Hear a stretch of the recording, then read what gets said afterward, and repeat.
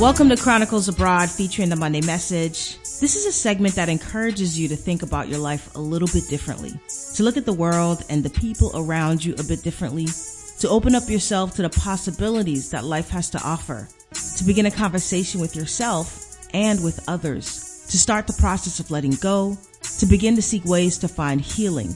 But of course, this doesn't replace the actual therapy with a clinician or a life coach. So the ultimate goal of this segment is to create the space where insights can reveal themselves. My name is Francis. Thank you for showing up today.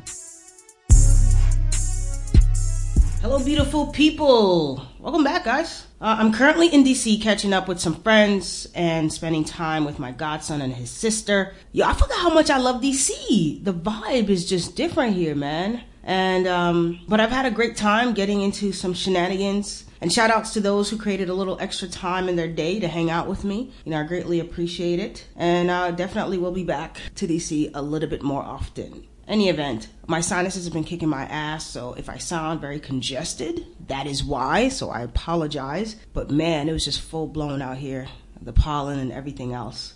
But let's get into it. So some of us sometimes grapple with the whole what is my purpose thing? And what is my calling? What am I here on this earth to do type of thing? So we go from thing to thing, whether it's from boredom or a deep sense of exploration.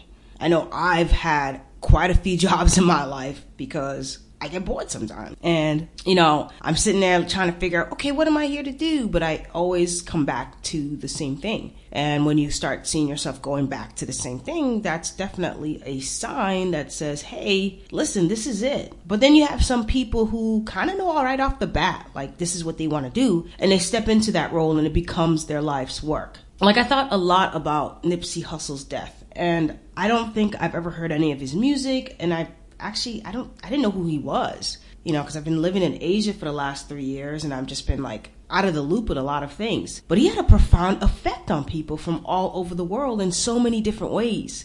And, he knew what his purpose was. And, death is just one of those mysteries to us. And I was grappling with this good and the bad thing, the whole why the good die so young phenomenon. And it really hit me in that kind of sense.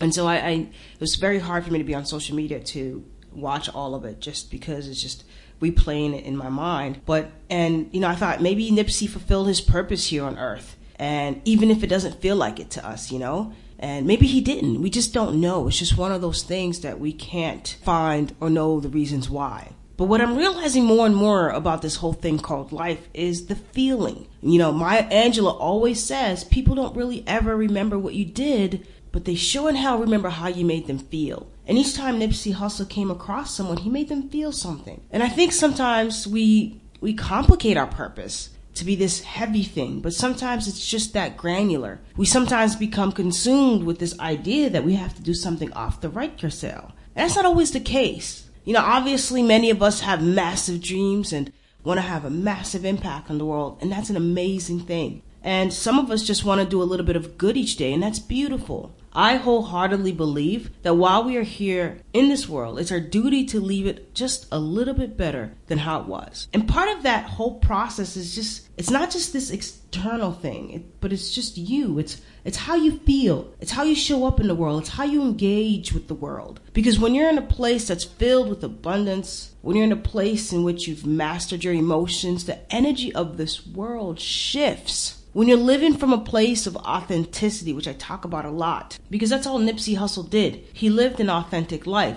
He saw the world differently.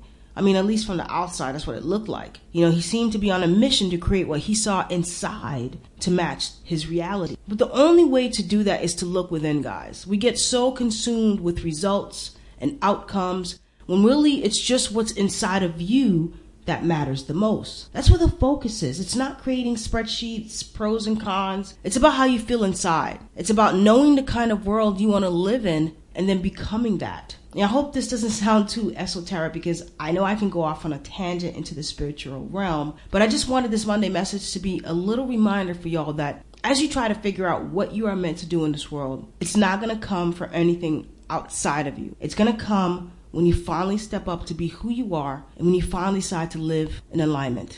Well, thank you folks for listening to today's Monday message. I hope it resonated with you as much as it resonated with me. If you have any questions, comments, or concerns, please email me at info@chroniclesabroad.com. Please be sure to follow us at Instagram at Chronicles_abroad, Twitter at Chronicle without the S abroad, and of course Facebook Chronicles Abroad. Be sure to catch us every Wednesday as we interview folks who are either traveling the world or living abroad. And be sure to give us a review on iTunes. We'd greatly appreciate it. It allows us to create content that is valuable to you guys. Until then, beautiful people, thanks for listening.